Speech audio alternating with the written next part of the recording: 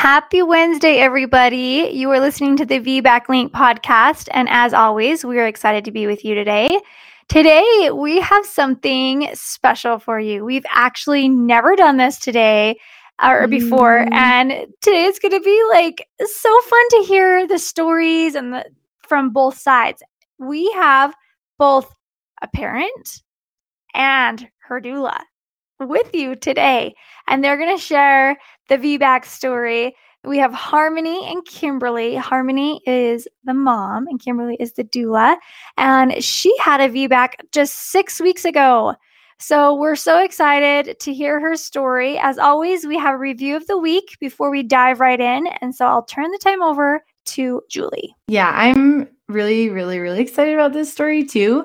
Kimberly's been on our podcast a couple times. She's on our Doulas Tell All episode, and she shared her VBAC after 4 C-section story. So if you want, you can just go back in the search bar and search for Kimberly, and her stories will come up as well. But I'm really excited to have a doula parent duo on as well. So we're so grateful for them. Harmony and Kimberly are from Texas.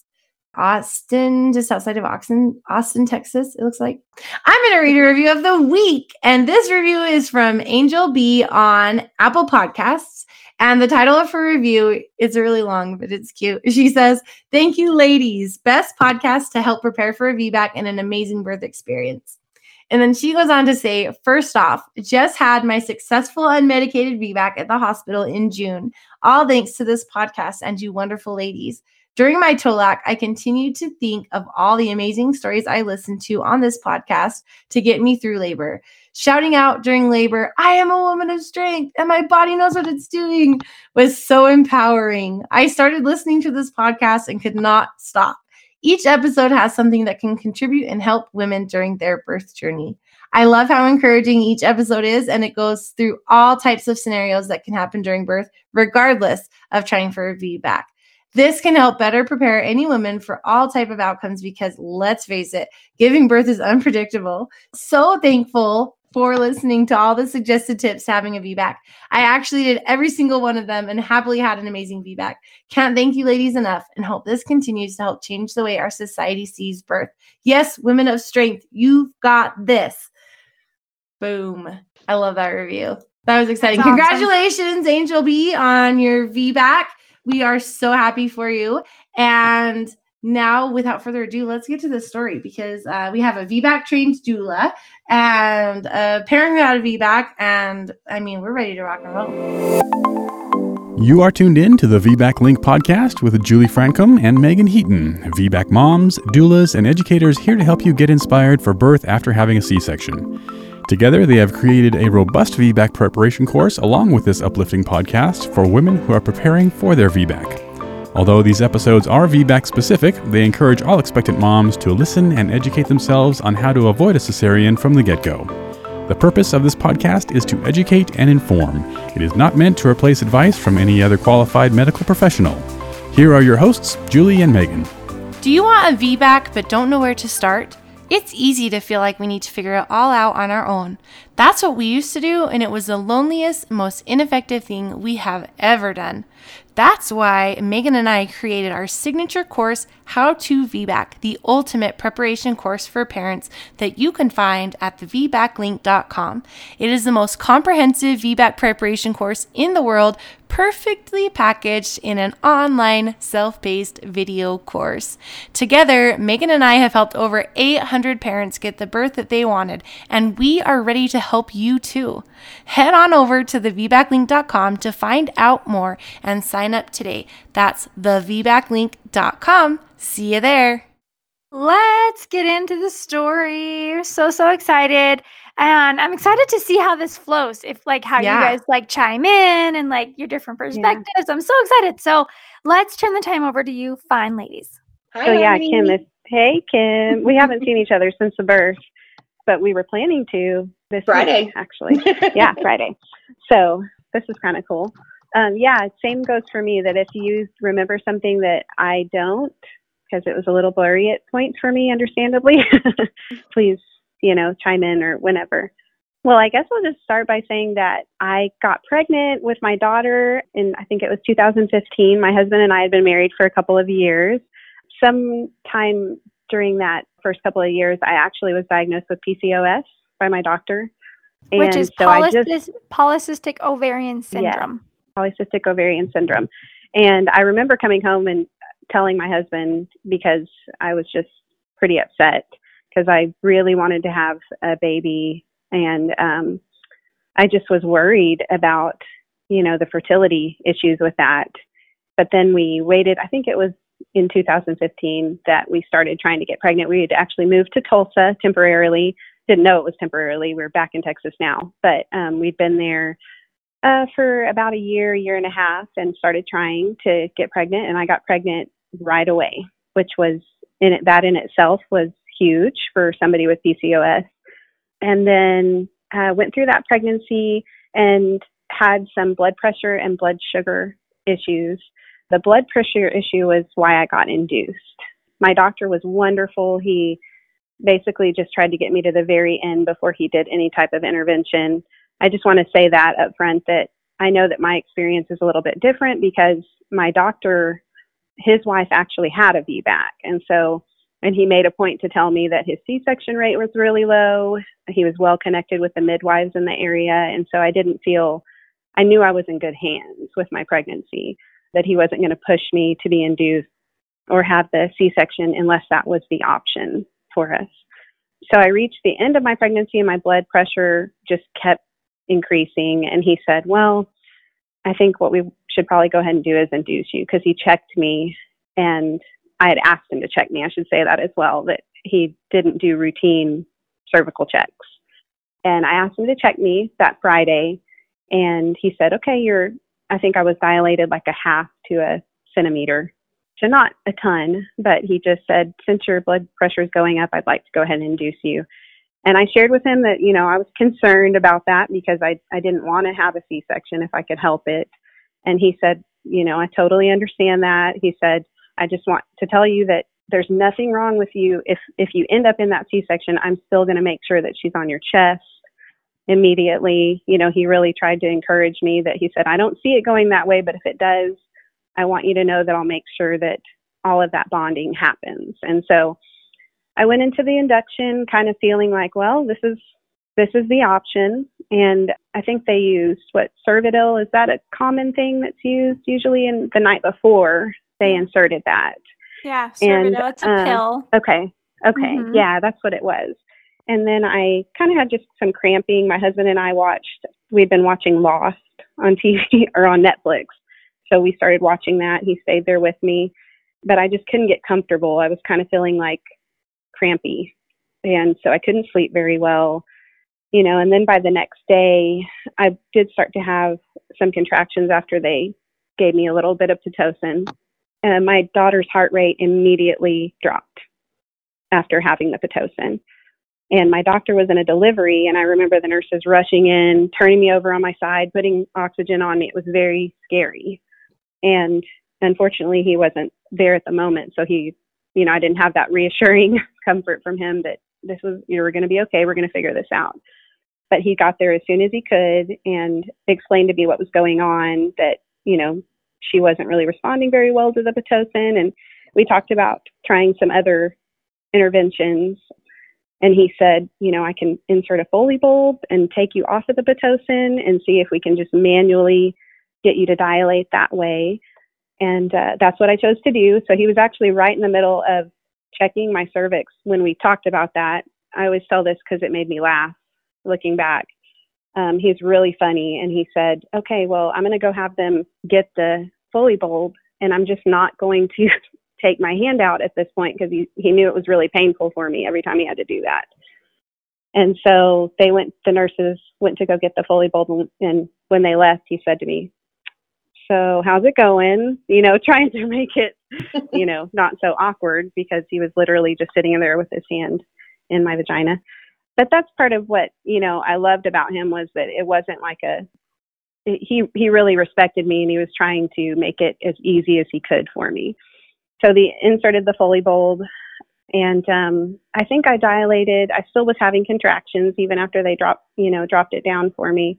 This is where it gets a little blurry for me because I don't remember if I still had a little bit of Pitocin, because her heart rate dropped 2 more times after that. And it was scary for me. That was probably, aside from, the C-section wasn't really that scary for me. It was hearing her heart rate slow down that really terrified me.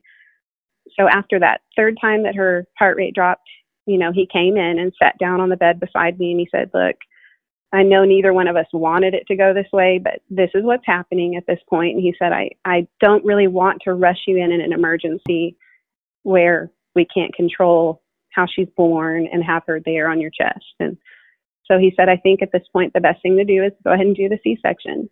And I said to him, yes. Like at that point, I was like, yes, please. I can't hear her heart rate drop 1 more time.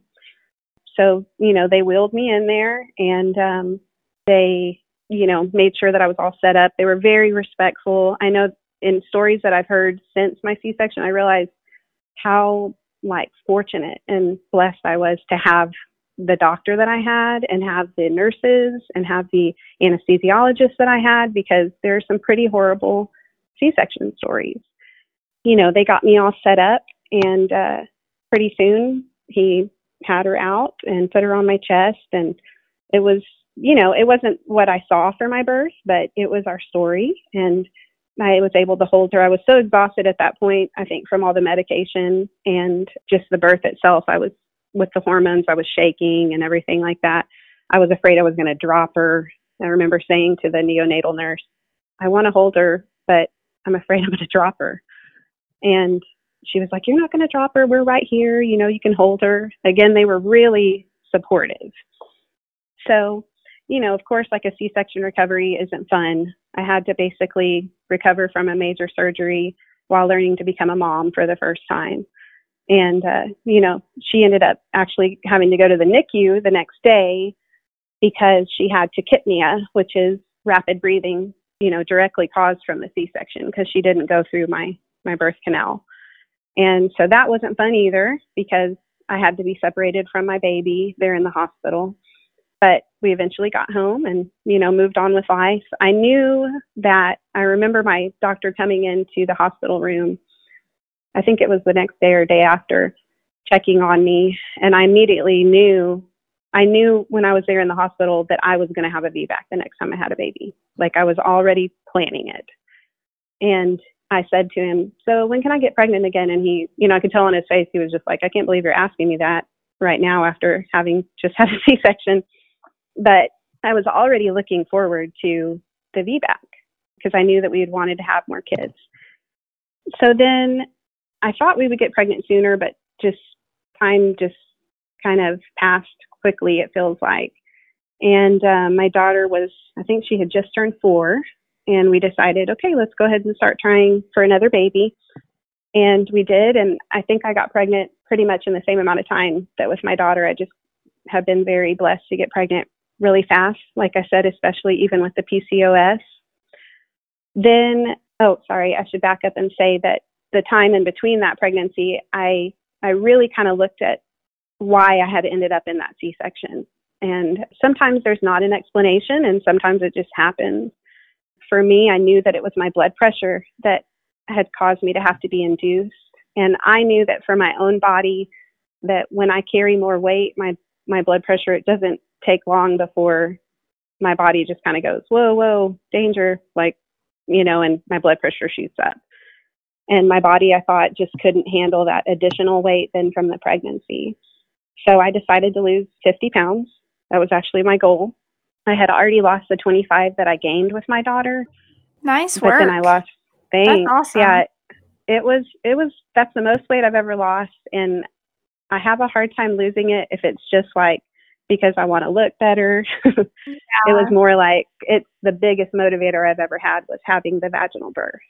And I really felt like in my heart that if I could get to a better weight, that it would just be less pressure on my body. Yeah.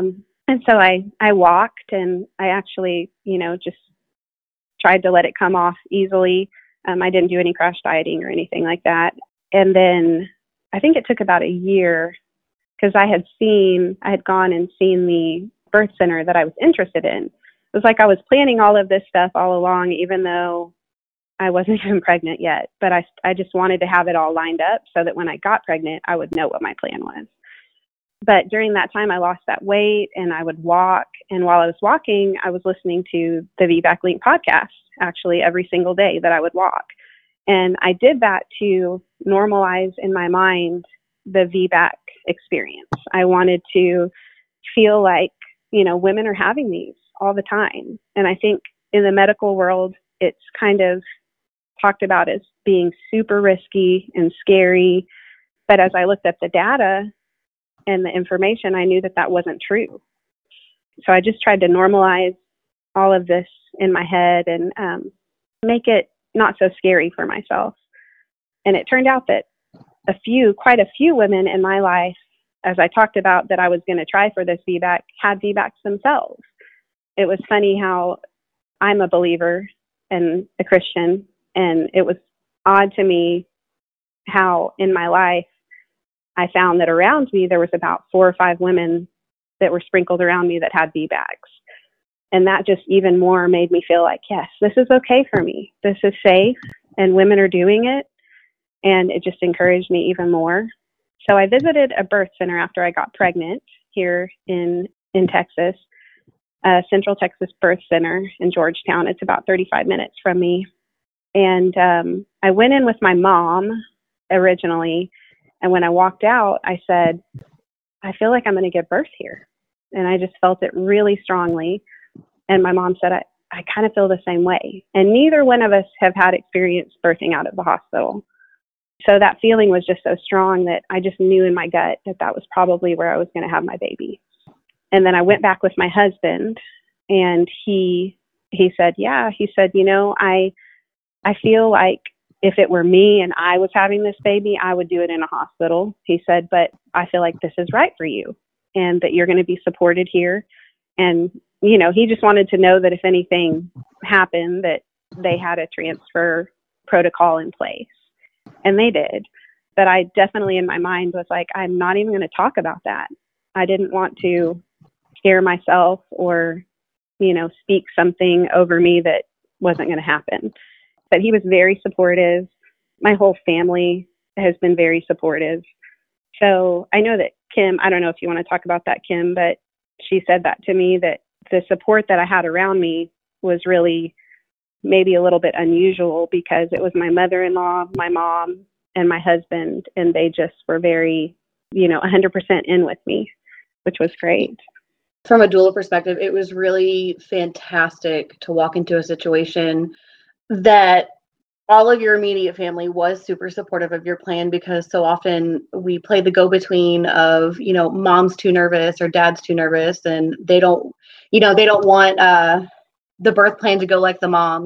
They have different ideas of what they think is safe or normal. And to see that your whole family was just on board with this plan of birthing outside of the hospital with the provider that you had chosen, it made your job easier. It made my job easier. And I think ultimately it led to the best support you could possibly get in your birth, not just in the pregnancy, but, there was no wavering of, there was no fear, there was no wavering of emotions in the moment when you needed everybody to be steadfast for you. Yeah, definitely. I know I kind of jumped ahead a little bit with that, but I feel like that was just really important to say, that it helped me make my decision to see my husband so calm and confident with it, because it was new for me to even consider birthing out of the hospital. But I just felt like I had looked at providers through the ICANN Facebook page, and I did some investigating, and I just did not feel like in my heart for me that I was going to be supported the way that I wanted to be for this VBAC. I didn't want to be under a time limit of my gestation where I was going to have to be induced. That was my own personal feeling and decision that I wanted to be in the right place so that I could just let my body do what it was going to do. Because I knew that there would be nothing more worrisome for me than feeling like I was on a deadline. And I knew that that was going to make my blood pressure shoot up. And so I was like, I got to be able to relax here. So I chose to go with that birth center. And they were wonderful, my midwife and all of the people there. At one of my appointments, I think I was about 10 weeks, I started taking my blood sugar, and I started eating more lower carb just to try and head off any blood sugar issues. I also took some supplements to help with my blood pressure. And I really went through that pregnancy with no complications this time. I just had a lot more energy. I had a lot, I know it was probably taking the pressure off of my body. I know that there's tons of women who have totally normal and totally healthy pregnancies with extra weight. And so I just want to be sure and say that to you, that if you're a plus size, that does not mean that you can't have a VBAC. I did this for myself because of my own body, and I knew that I needed to get some pressure off my body. It was really important to me to say that, because I don't want anybody to hear that you're limited because you are more plus size or anything like that. Totally. Thank you for confirming that. Yeah, I didn't want that to be misunderstood, that I feel like you have to lose weight to have a VBAC, because you do not. But I felt that my body did. And I'm glad that I just listened to my own body and did that, because it turned out to be right for me. And I didn't have any complications. I did also, one of the things that I tried to do to set myself up for success was hire a doula, which is Kim, that you just heard earlier. And we met on a Facebook video chat because COVID had just started happening. And so we had to, just set up a time to meet together. And when I spoke to her, I knew that, she had a lot of experience that I wanted. I can't remember where I had read it, but I knew that you had your own VBACs. And so that was important to me, because I knew that you understood the mindset of feeling like it would be really easy for a woman that's had a C-section to feel like her body is broken. And that a lot of times gets pushed even further when a provider makes you feel that way. So I knew that she believed in them because she'd had them. And I also knew that she had some experience in spinning babies. I know that we talked about that in our first video call, spinning babies. And I asked her about the rebozo, because I had read stories, how that had been helpful. You have a lot of other certifications. I can't remember what they're in. I'm sorry. I should also say that I found her through the Instagram. She came up on one of the stories for the Instagram on the VBAC link. And it said that she was a VBAC link certified doula. Probably when she first got her certification, we used to post those to our stories. We're not very good at that anymore. We should probably start doing it again, it sounds like. Yeah, it was like right after she'd been certified, I think. And I think you were the only one in Texas at the time. Is that right? I was. Okay. Yeah. And it just so happened that she was only about 45 minutes away from me. So that also worked out great. And after I talked to her, I knew that she was somebody that I wanted to go with. I wanted to also talk about how you have the added element of being pregnant during COVID during this time, and how I obviously didn't expect that curveball. It scared me in the beginning because it was just so new. We didn't know anything about it. I think when we, after you interviewed me and hired me, there was the whole COVID thing and we had to meet over video, but shifting that direction because of COVID and doing the in-home visits, I think was really important. And I think it helped us bond better. When I showed up to your house the first time, well, first of all, you had a different experience in that, your cesarean, you didn't have necessarily all the negative associations that a lot of the women that I work with do have with their cesarean, that they feel it was unnecessary. So it was great to get to walk into a situation where you're like, that was my birth. It's okay. I'm okay with it. But this is how my new birth's going to be. This is how this one's going to go. And so it was great to get to not have to spend all of our time necessarily working through birth trauma, but really getting to focus on that prep for, okay, you had a hospital birth. Now let's prep you for an out of hospital birth and the differences, and really focus on comfort measures. So I think us being able to do it at your home, I felt like it was a lot more of a comfortable environment. It really felt like just sitting down and chatting with a friend when we talked. And I couldn't believe how fast time flew when we were there at your house just chatting. But I loved being able to have that moment and get your husband involved in a space where I knew he would feel more comfortable doing things and being active versus meeting somewhere in public. And I think that really worked to our benefit. Yeah, I do too. And I 100% feel the same way. I feel like I made a friend through this. It wasn't just like somebody that I hired to help me with my birth, you know? Absolutely. I definitely feel that way too. Yeah, so I agree with all of that. I guess I'll start talking about the birth now. I wanted to spend just some time on the other things because I feel like it was important to show that, you know, for me, this birth story started way back. It was all the footwork that I had to do ahead of time to make myself feel more comfortable going into the pregnancy, that I wasn't hopefully going to have the same complications. And then if I did, I would just feel like, okay, I did everything I could, and that's okay. I'm going to birth my baby the same way I birthed my other one, and that's okay. So my due date was September 30th, and had kind of a odd sensation that happened for me I looked back, and on about 9/18, my in-laws were coming into town. They were coming in about 2 weeks ahead of time to try to be here for the birth. And as they pulled up, I got out of the car around the same time I was pulling up, and I got out to meet them, and I felt this weird drop in my body. It was uncomfortable. He had been really low. He was on my left side, head down for most of the pregnancy. But this was like painful, where I couldn't straighten up my body. I was talking to my in-laws, and I was like, sorry guys, I cannot walk right now. I can't move. And I don't know if that was him moving down even further. I'm not really sure. I think I texted both Kim and my midwife, Sally, at that point and said, okay, I don't know what just happened, but I haven't had this yet. So about 9/22, which was a couple, 4 days later or so, I started having consistent contractions as I was laying on the couch, watching TV with my husband. And I looked at the clock, and they were coming about 10 minutes apart, but I didn't say anything to my husband because I knew he was already kind of nervous about, okay, we need to make sure we're at the birth center because I don't want to have the baby here at the house. He was really afraid that he was going to have to end up delivering the baby. I think that was his biggest fear the whole time. Yeah. Because we had some friends that told us that she'd gone into labor. She was actually seeing my same midwife, and she ended up delivering at home accidentally, and her husband had to deliver the baby. And he texted my husband the next day, and my husband was like, whoa, that is not happening. He was very freaked out by that. So he just wanted to make sure that, we were really paying attention to the contractions.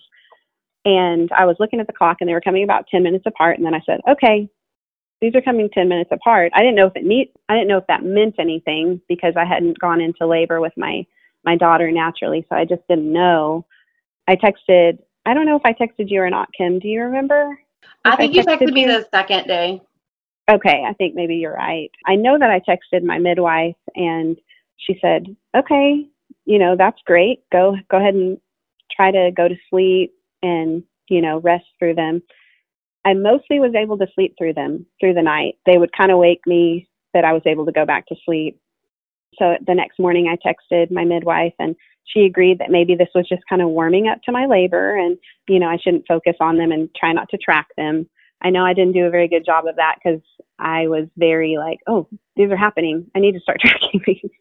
And if I had it to do over again, I would have listened to my midwife, and I would have tried to relax and, not paid so much attention to them, because as it ended up, they actually went on, for about 9/27. So I had prodromal labor for several days following this. Yeah, 9/24, looks like that evening they started up again, and they were still irregular. So I tried to sleep through them, but they kind of were getting stronger with each night. I started to get a dull ache in my lower abdomen and my pelvis and my back, and I just couldn't get comfortable. And I couldn't sleep because they kept waking me up strong enough where I found myself waking up moaning through them, but they were still just very irregular. And so I texted my midwife, and she told me to, still trying to try to sleep through them. She was just telling me sleep is just so important. You really need to try to, rest. But it was like I could not do it because they just kept waking me. I was feeling nauseous the next day because I hadn't had any sleep. I was exhausted. And when I would try to take naps and lay down, the contractions would start up again, and they would be strong. When I would try to sleep, it was like I lay down, and that was their cue to, okay, you're going to rest now. Okay, now we're going to do, what we need to do to try to get you into labor. So on 9/25, I still had lots of aches, lots of pain in my pelvis. I went on a light walk because I was like, I think I'm going to try to go on a little walk. I live on my parents' land out in the country. So I walked down the street, down their dirt road and back. And when I got back, I kind of felt like I needed to go to the bathroom. When I went to the bathroom, I noticed that I had a tiny brown, I don't know what you'd even call it, like a piece of matter. And I was like, well, that's interesting. And I think I texted Kim and my midwife at that point to let them know that, I hadn't seen that before. So I think something's maybe starting to happen. After that, I tried to nap for a few more hours, and the contractions just kept coming when I would try to go to sleep. The next day, I texted my midwife and said, I've had contractions all night, but they're not coming closer together. They're getting harder as I sleep. So then that next day, I texted my midwife because I'd had painful contractions through the night, and they kept me up again. It was just prodromal labor, which I guess everybody talks about. And then I didn't know that that's what I was experiencing.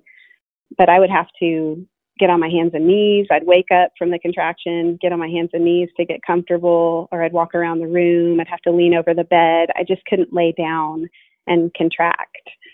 I think it was that following day on 9/27 that I was in the bathtub trying to get some relief. And I decided to call Kim. And I felt bad because I could tell I woke you up. I think it was like early that morning. And I just, I'm all right. I lived that life. It was early. I know. I was like, I lived that life. Okay, I expect it. Yeah.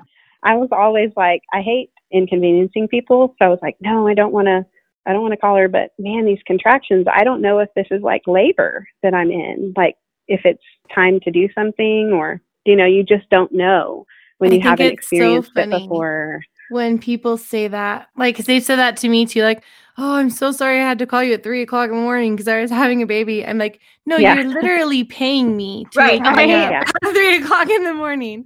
Right. I know. This is what you hired me for. I tell people if I had a problem with waking up at 3:00 in the morning, I wouldn't clearly chose the wrong career. Yeah, exactly. But when you're in it, you're just like, oh, is this me making this a big deal? Like, do I really need to call somebody? I was afraid that I was like, okay, I just need to hang in here because, I was still just trying to rest, but I couldn't do it and they were getting worse. But Kim told me to do some inversions because I think, tell me, maybe you want to talk about that part that you felt like he was just trying to get in a good position. And that's why I was having them. Sometimes prodromal labor can be caused just by something minor in baby's position, and not always the case, but it was worth a shot and seeing if maybe just the inversion kind of helps dislodge baby just enough so they can maybe make just enough of a rotation with their head or their body and kind of correct themselves. And sometimes that can just cause things to pick up once they start again and turn into active labor. Yeah. So I was just gonna say, and it's actually like stopped labor to allow moms to like totally go to sleep because it fixed the baby's position, helped the baby, right? Absolutely. Yeah. And that's like, from my own perspective, like that, I think that's just, I could not get comfortable laying down because he was probably in an awkward position, so when I would have those contractions, getting up on my hands and knees or walking around the room, that seemed to be the only thing that would give him a little bit of room. So I went into the living room and I did some inversions, and I called my mom and she came down to support me. At that point, I was in tears because I was just so tired and they were hurting and I wasn't sure what was happening. But I did a couple of those inversions and I kind of cried through them. But pretty soon they got more bearable and I didn't feel the same, like he was lodged, which was what it kind of felt like. My mom actually did do some belly sifting with the rebozo that Kim had left for me. There were, lots of tears. I was tired, but I was feeling like, okay, something's starting to happen. I hope it doesn't go on like this forever. And so I tried to nap again that day, but couldn't. I couldn't rest. Didn't go into this with a lot of rest, as you're probably gathering. So that night it was September 27th. And I talked to both Kim and my midwife, Sally, and Sally really encouraged me, you really need to rest if you can at all. So why don't you go ahead and try to take, either some some Benadryl or have a glass of wine and just see if you can go to sleep. I had some Benadryl on hand, so I did take a couple of pills, and I got in the recliner because I talked to Kim about that too, that I just could not lay down and feel comfortable. And so I know it's not preferred to recline, but when we talked, we just kind of decided if that was the only way that I could get rest, that that's probably what I should do. And my husband and my mom came down to be with me from her house, and my husband and mom and I watched TV. They turned the TV on, and I decided not to track my contractions because my midwife told me to do that to try to just focus on trying to get rest. And my husband said, okay, I'm going to track them because I want you to rest, but I want to make sure that if we get close enough that we have enough time to contact Kim to come, because she told me to call her when they were about 5 to 6 minutes apart.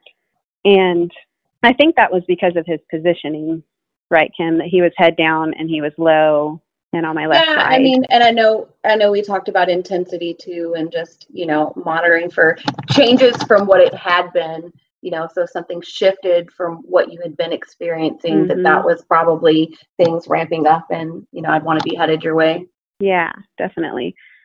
So I'd given my husband my midwife's number and Kim's number just so that he would have it in case I wasn't able to contact them. I kind of dozed off and on in the chair, but I kept having the contractions. I didn't know how far apart they were. They would wake me up and I would look over at my husband and he would time them as I was having them. And then at one point he paused the TV show and said, okay, these are about 5 to 6 minutes apart. And they've been that way for a little while. So I think we need to call Kim. And in that moment, I think because I had had so much prodromal labor leading up to that, I just was like, no, I didn't want to bother her because I felt like they were going to slow down again. And so I was like, I don't want to have her come all the way over here. She's about 45 minutes away. I don't want to have her drive over here and just stop again. And, we argued about that for a while. He's like, I'm calling her. And so he called her. I don't know if you want to say anything about the phone call or anything, Kim, because I can't remember the conversation very much at all. Yeah, he made it very clear on the phone. He was like, so Harmony didn't want me to call, but I think things are picking up and I would like for you to head this way. And I was like, okay, I'm coming. Yeah. And after he got off the phone, I was like, no, they're going to slow down. And my mom was like, Harmony, she made the decision to come. You need to just be okay with that. And so I was like, okay, because they tried to make it less like I was pulling you, like twisting your arm into coming, So this is when I realized that, like, as far as like labor goes, time is just like, it doesn't exist. It felt like for me, because when you got there, it felt like it had been 5 minutes, but you were about 45 minutes away. Mm-hmm. And I remember when you walked in feeling like, oh my gosh, she's already here. That was really fast. And then you came over and started immediately putting counter pressure like on my hips because I was laying on the couch. And it just felt good to know that you were there because I didn't know what to expect. I had never had a natural birth before and I didn't know when I needed to go. I would say that like that's so helpful to have a doula there really that knows because they've experienced it. And then I could kind of relax and just have my contractions and trust you to go, okay, I think we probably need to have start thinking about heading over. And from what I remember, there was a lot of rushing around by my mother-in-law and my mom, or kind of my husband making sure that we had all the bags, everything in the bag that we needed. And my dad came down to watch my 4-year-old daughter who was asleep. And we left at about 1 a.m. and started to head over. My husband called my midwife and said, okay, we're headed over.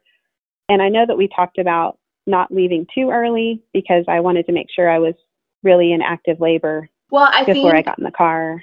You were in good active labor, and the decision, I saw that you were in a good pattern, and your husband being nervous, I didn't want that to affect you. And I knew that his worry was having a baby at home. So I didn't want that nervousness to affect your labor. So I felt like just for everyone, the situation was better if we just went ahead and went in, even though we still had a little bit of time that we could have waited. I think it allowed him the peace of mind so that, he could relax and just focus on helping you. Yeah, exactly. I do remember you saying that now. but you were like, I think it would be a good idea. Let's go ahead and go. And we got in the car and you followed us in your car. And I remember thinking that the contractions were going to stop when I got in the car, because we talked about that could happen between the house and the birth center, but they didn't. They kept coming. And I remember feeling like, oh my gosh, so encouraged. And it was at that point, and I know that sounds really weird that it was that far into my labor, I was like, I'm in labor.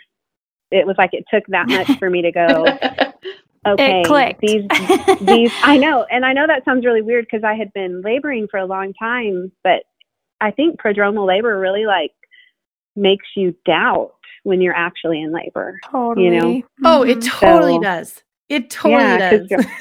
And somehow, like, I remember saying to you, Kim, like, I feel like I'm going to disappoint people. Do you remember me saying that? I remember saying, I feel like it's going to slow down again. Here is everybody doing this for me, and it's going to stop. But when I got in the car and they kept coming, I was like, oh my gosh, I'm going to have a baby. You were worried about that false alarm, and I'm like, no, this is what we do. And sometimes it happens and it's okay, but I don't think that's happening. Yeah, exactly. You were like, I remember asking you, are these going to stop, when I was laying on the couch, and you said, I don't think so. I think this is it. So we got to the birth center, and I remember having like another really big contraction when I got out of the car, and my midwife met us there, and she kind of did, I guess what you would consider regular check-in. She checked my blood pressure and took my temperature and all those things, and then left me to labor, which I think is great. That's exactly, what I wanted. And I had Kim there the whole time. We walked around the hallway. I labored on the couch and on the bed. And something that I wanted to say was like how helpful the counter pressure was for me. And that you did that even when I was sitting on the couch, she would push on my knees to kind of create counter pressure. And that would help me through those. So your husband did a great job of helping with that too. Yeah, he did. He did great. He was very supportive the whole time and just trying to be there for me. And so let's see, on the next morning, it actually ended up being into the morning. I labored all night. And then my midwife came in, and I was laying down on the bed trying to sleep through some of the contractions. And I don't remember everything word for word, but I remember her saying, like, I think we should go ahead and check you, because I don't think I looked necessarily. And this is where I'm like, maybe you can tell me, Kim, I don't know that I looked like I was like as far into labor as I was. You were handling your contractions very well, and your face and your demeanor was very calm the way you were breathing through them. So I'm not sure if maybe she expected that you weren't going to be as far along as you were, but you were laboring beautifully. Yeah. And she said later, I said to her, I said, did you think that I wasn't, do you think it was too soon? And she said, I thought it was a little soon, but it wasn't. It was totally right. You were, and, she's wonderful too. Very supportive, like I said, the whole birth center. And I had a wonderful midwife that was very hands off as far as like my labor. So when she checked me, I remember thinking, what if I'm like, not as far as I think I am? But when she checked me, she said, well, you're definitely in labor. You're at a 7. And I couldn't believe it. I couldn't believe that I was at a 7 and that I had been laboring active labor that long and been able to do it without saying, I can't do this, or this is too painful. Because my experience with my daughter with the Pitocin was those contractions were horrible, and they were right on top of each other, and there was just no break at all. And I think I dilated to maybe a 5 or a 6 with her, maybe a 4 or 5. I'm not positive. But after she checked me and said it was a 7, I laid there for a little while. My husband was like, you need to rest. Let's try to, rest for a little bit. And she said, yeah, let's close the blinds. It had become light outside. And so my midwife said, let's close the blinds, have you try to rest a little bit. And then in a little bit, get you up and walk you around. I think we did that. And then I got into the tub at one point, which I really wanted to do. I knew that would be very comforting to me. Stayed in there for a little while. Again, I had Kim to I remember getting in the tub being worried that my contractions were going to slow down, but you were tracking them, and you were like, no, they're still coming. They're still coming at that regular interval for you. So at that point, my midwife did check me, and I was still at a 7. but she could feel his head and my waters were intact. So she said, do you want me to break your water? And I was not sure what I wanted to do at that point, because I really kind of wanted to just not have any type of intervention at all. But Kim and I talked about it, and I talked about it with my husband, and we decided, I was at a 7, probably was okay to go ahead and do that. And we did that. And it didn't take long before the contractions started to feel a little bit more like what I would describe as just, I don't know if I can do this. That started to come into my mind. I was like, oh, this is getting scary for me, because I felt like when you know that you're about to make a decision by breaking your water that you can't take back, and you can't escape those contractions at that point. So you just kind of have to go, well, this is going to be, hard, but I have to just kind of see it through. But I do remember getting out of the tub at one point, because I just felt like I can't be in this tub by myself. I started to feel like I feel really alone in this tub. I can't be in this tub by myself. I have to get out. So everybody kind of helped me out of the tub. And at that point, I remember feeling kind of a sharp, searing pain around my hips and abdomen. That scared me, because I just didn't know if that was my incision or not. And although that the percentage of that happening isn't it, I think, less than 1%, it still scared me. My midwife came in at that point, and I remember saying, I'm scared. And she said, well, what are you scared of? And I said, I'm afraid that this is my incision. I'm afraid that pain that I'm feeling is my incision. And she said, okay, do you think that's what's happening? And I remember, before I could even think about it any further, I had another huge contraction that brought me to my knees. I remember my mom kind of holding me against her and just trying to support me. It was really hard for my husband and my mom to see me in so much pain. Although they were really supportive, I know that it took a lot out of them as well. So I remember that. I remember my mom really holding me. And that obviously was not what was happening. But I think, as far as the incision rupturing, that wasn't what was happening. But that fear is still there, even though it's a small percentage. And you just kind of have to choose to believe that it's okay, and that the percentage of that happening is very small. And so that's probably not going to be what happens, So at that point, I got on the bed, because my midwife said, would you like to start trying to push? And I'm like, yes, because what I had been told up to that point was, by a lot of women, was it feels so much better to push, because it's like you're able to do something with that pain. So I was like, yes, I want to get on the bed and do that. And I got up on the bed, and that's when it got real crazy for me. This is where Kim, I could probably use some of your perspective, because being in transition, people can tell you how intense it is, but until you're in it, I don't think you can really understand what that feels like. And I remember saying, I can't do this. And I said, I can't. I think a lot of your pain too, just from my observation, it does feel good for a lot of women to push. But if I remember correctly, you had a bit of a cervical lip that they were trying to get you to push past. And that can definitely be pretty painful to try and be pushing past a cervical lip. So I think that's why maybe yours maybe felt a little different. And of course, it's going to give a different sensation that you weren't expecting. Yeah. And I know that like my hips were in like constant pain, which I guess was just them spreading. My midwife would say, that's your baby. Your baby's, he's trying to come down, because I was like, oh, my hips, I can't do this. I need somebody to push on my hips, and I felt like I was out of control. It felt like there was a lot of noise in my head, which I realized it was in my head later as I watched some video back, that it was like pretty quiet and calm. But in my head, it was like there was like everybody was talking. I was screaming. It was like my perspective was off. But when you're in the transition, it's like you're in your own world. That was what was scary for me, was when I started going, I need you guys to take me to the hospital. I can't do this. And I remember people saying, no, you've got this. Like, you can do this. Harmony, he's almost here. Like his head is right here. You can push him out. That is so, so important, to have a team of people that believe in you.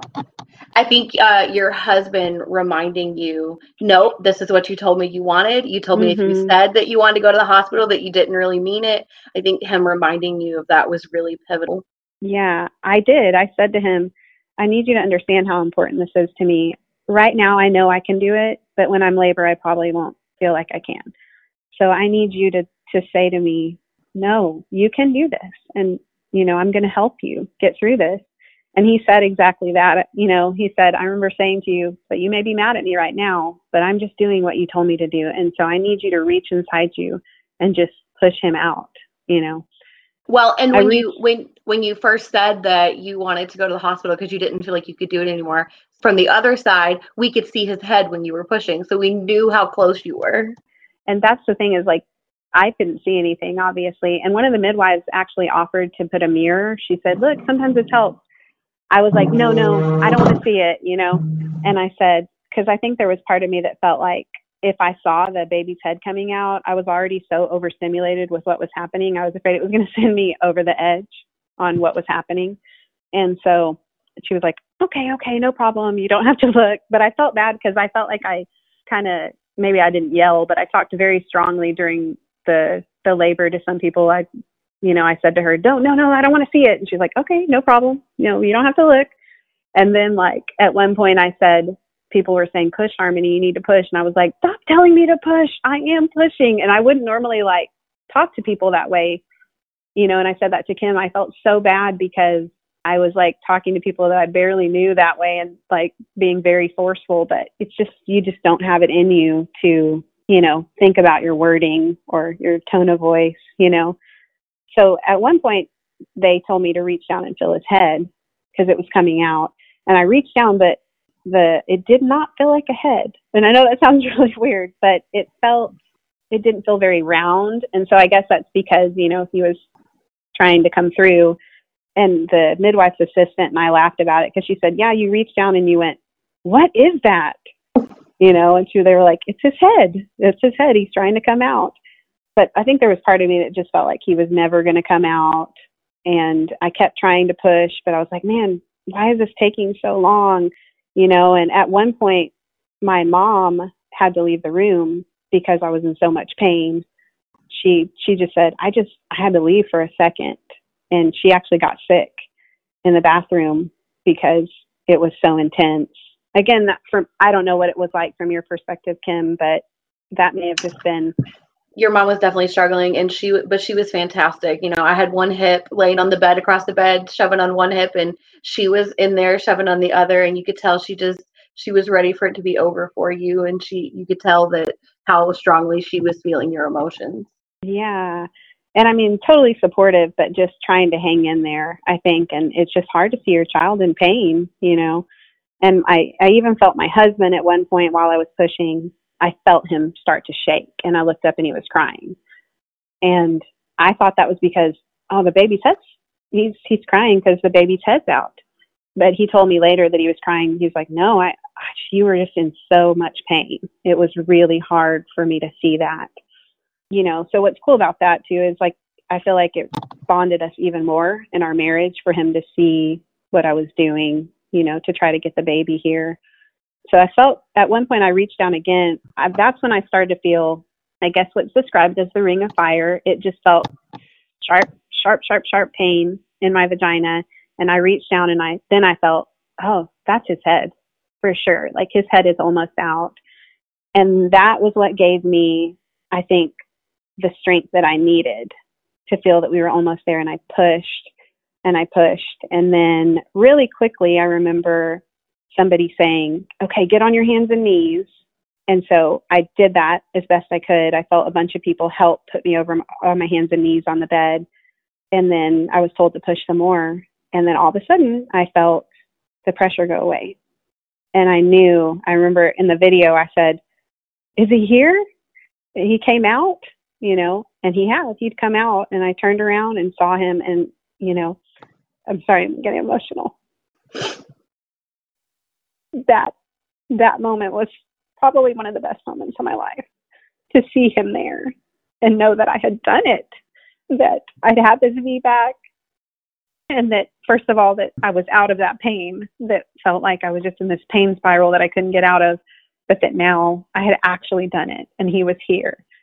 And that was one of the best moments of my life, just being able to hold him and know that I had, you know, had this accomplishment and that he was here and safe.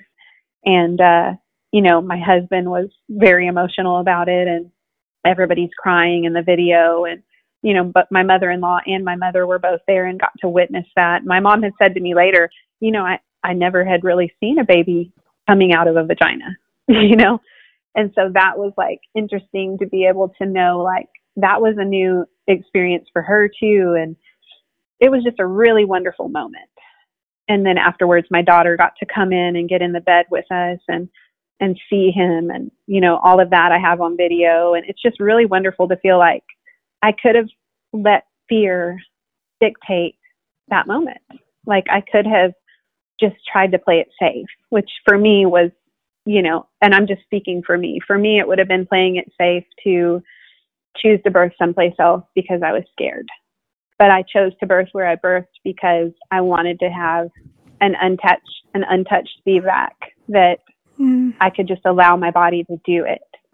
And I didn't know how hard it was going to be. If I'm being honest with you, I did not know that it was going to be as hard as it was. I still can't believe that I did it, but I did. And I'm really glad that I didn't just let, you know, fear take that away from me, that I got to have that wonderful moment when I pushed him out, and I got to have my daughter there and see my husband see his baby for the first time on my chest in an environment that wasn't, you know, medical, which for me, it was just a different experience than my previous birth, which is okay. You know, like I said, like, that was our story.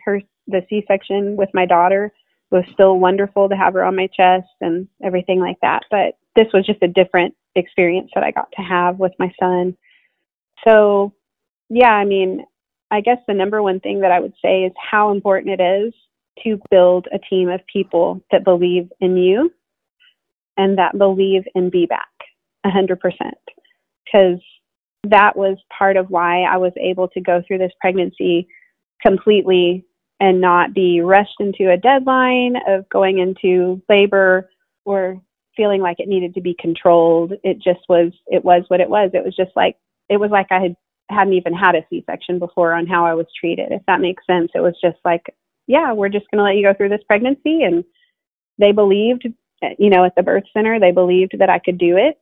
And my midwife, like I said, was wonderful. And I never felt along the way from anybody that they thought that it was going to go south. They all just believed that I could do it. And when it came time for me to go into transition and pushing, and I didn't think I could do it anymore, it was really important that I had the people in that room. Everybody in that room was like, no, you can do this. And that's just, it's so important, because you can't necessarily see the finish line when you're in a lot of pain and it's really intense. All you can think about is that. And it's our natural inclination to just be like, how can I make this stop? I need an epidural, you know, but that wasn't an option for me because I was in the birth center. And that's part of why I chose to birth in the birth center, because I wanted to try to avoid interventions. So that's pretty much my story. I don't know if Kim wants to say anything else. I was interested to hear what her perspective was whenever they told me to get on my hands and knees, because you could see things probably that I couldn't see. Yeah, so I was down by your hip pushing, and I could see.